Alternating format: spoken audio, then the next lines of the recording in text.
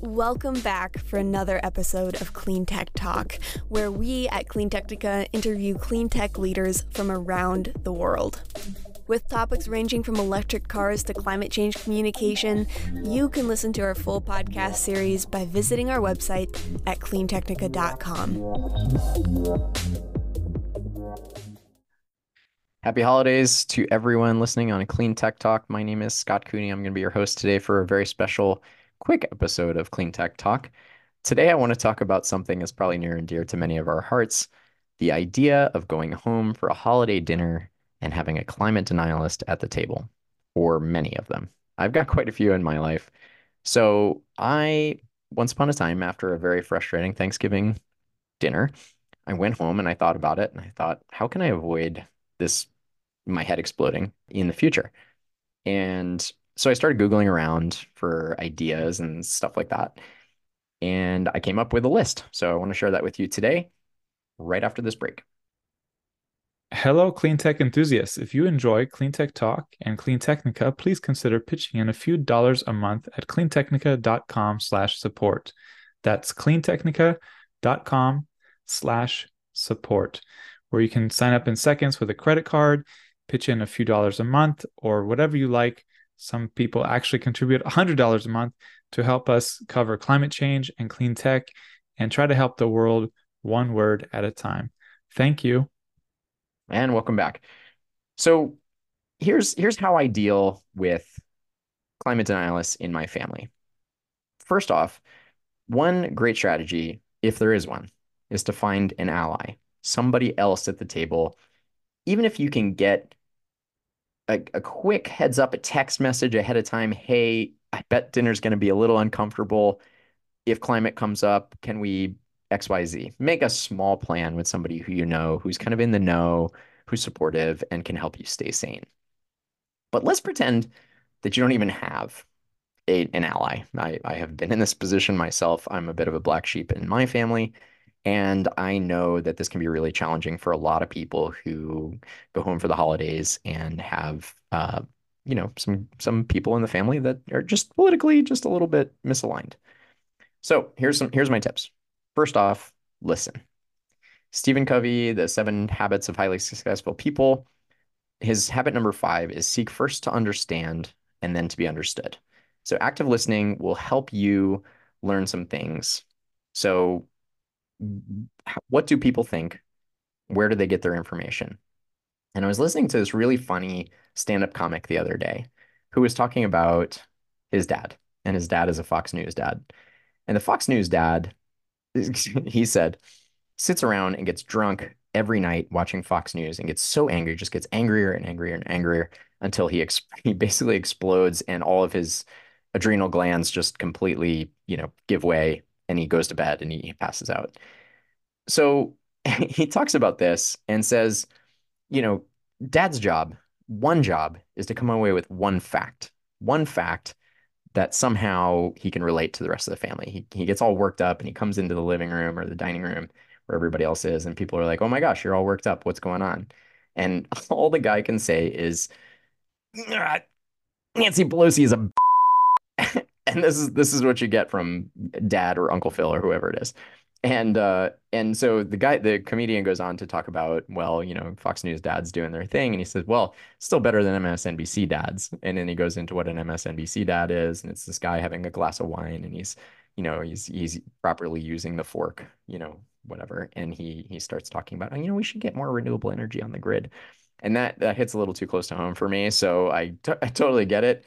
But the thing is, if you seek to understand Uncle Phil and his life, there's lots of opportunities to insert some doubt into him and also into the community that he's a part of. So you're probably not going to flip Uncle Phil in one Thanksgiving dinner, but it is what it is. You can at least start some doubt going through his mind. You hear all the usual things. Not all scientists agree. It's cold. It's still cold outside. Stuff like that. The stuff that you're like, you got to be kidding, right? So, when you think about it and you say 97% of scientists do agree, and you say, wow, those are the ones they have an agenda, whatever. Go back to something they can understand and say, hey, if 97% of dentists said you should probably have that tooth looked at before it turns into a much bigger problem. You get a root canal. Wouldn't you do it? Wouldn't you just err on the side of caution? And so once you've equated something they can totally understand, like a root canal, and nobody wants that, with something like climate catastrophe, and put those two on equal par, you've made a dent, right? That's something good. And the idea that you can then plant a little seed of doubt with the people in Uncle Phil's community who happen to listen to it all the time and are probably influenced by it to some level, that's where you probably have a little bit more influence. And that's if not more important, it's more important. Let's just say it's more important. I was going to say if not as important, it's more important. It's literally more important because Uncle Phil is going to be Uncle Phil. You let him be. You're never going to reach Uncle Phil, and that's okay. But you can reach the people in his community, and even if it's just a small bit of doubt for them that Uncle Phil may not know exactly what's going on in the world, and maybe Uncle Phil's getting a little biased opinion over there on Fox News as he gets angry every night. That's just it's more important to reach that community. The next thing is to talk really from your personal experience, right? You can't argue with somebody's personal experience. So talk about whatever you do that makes you happy that also has a positive impact.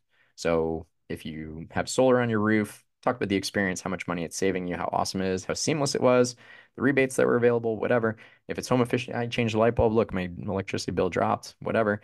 If you drive an EV, if you ride a bike, if you eat, sustainability wise, like local food or anything, talk about how great it is. Just be like, this has improved my life. It's awesome. Nobody can deny that.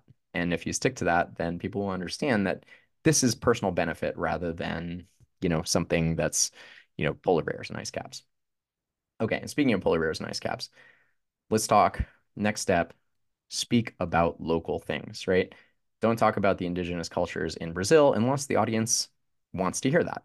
Try talking about what has happened there, right there in the last year, 2 years, something like that, right? If it's a heat wave, if it's a flood, if it's a drought, if it's a megastorm, whatever it was, maybe somebody will pipe up, Aunt Sally or somebody will pipe up and say, it didn't used to be like this. Anybody who's been in one area for a long enough period of time has seen the climate change around them. The Farmer's Almanac is great at keeping track of stuff like that.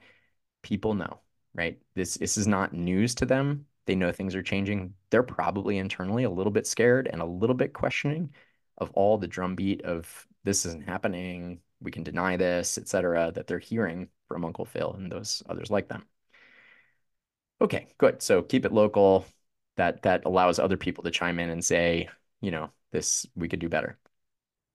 Next thing, keep something that is like an ace up your sleeve. Okay.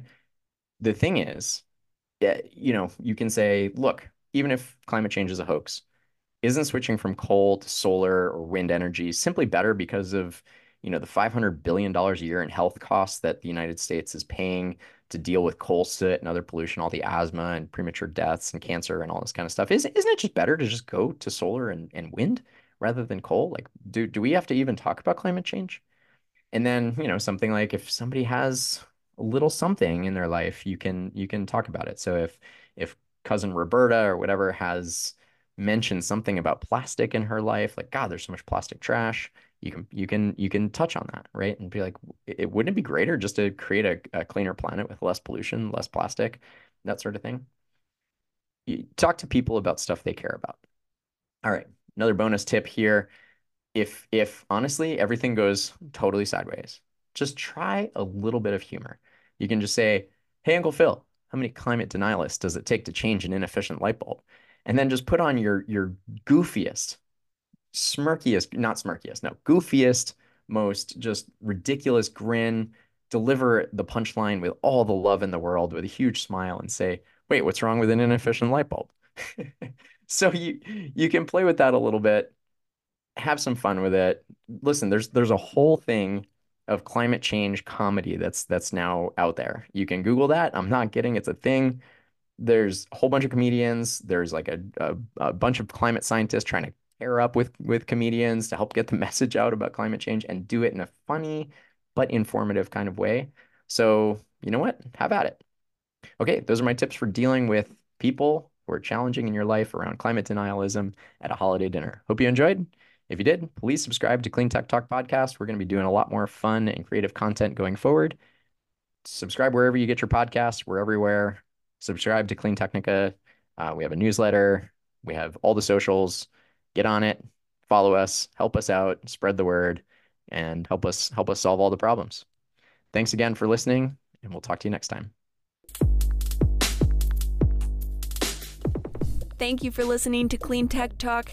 Join us next time to get your electric fix.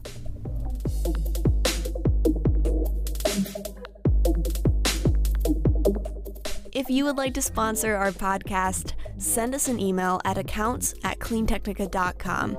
That's ACCOUNTS@cleantechnica.com. Thanks.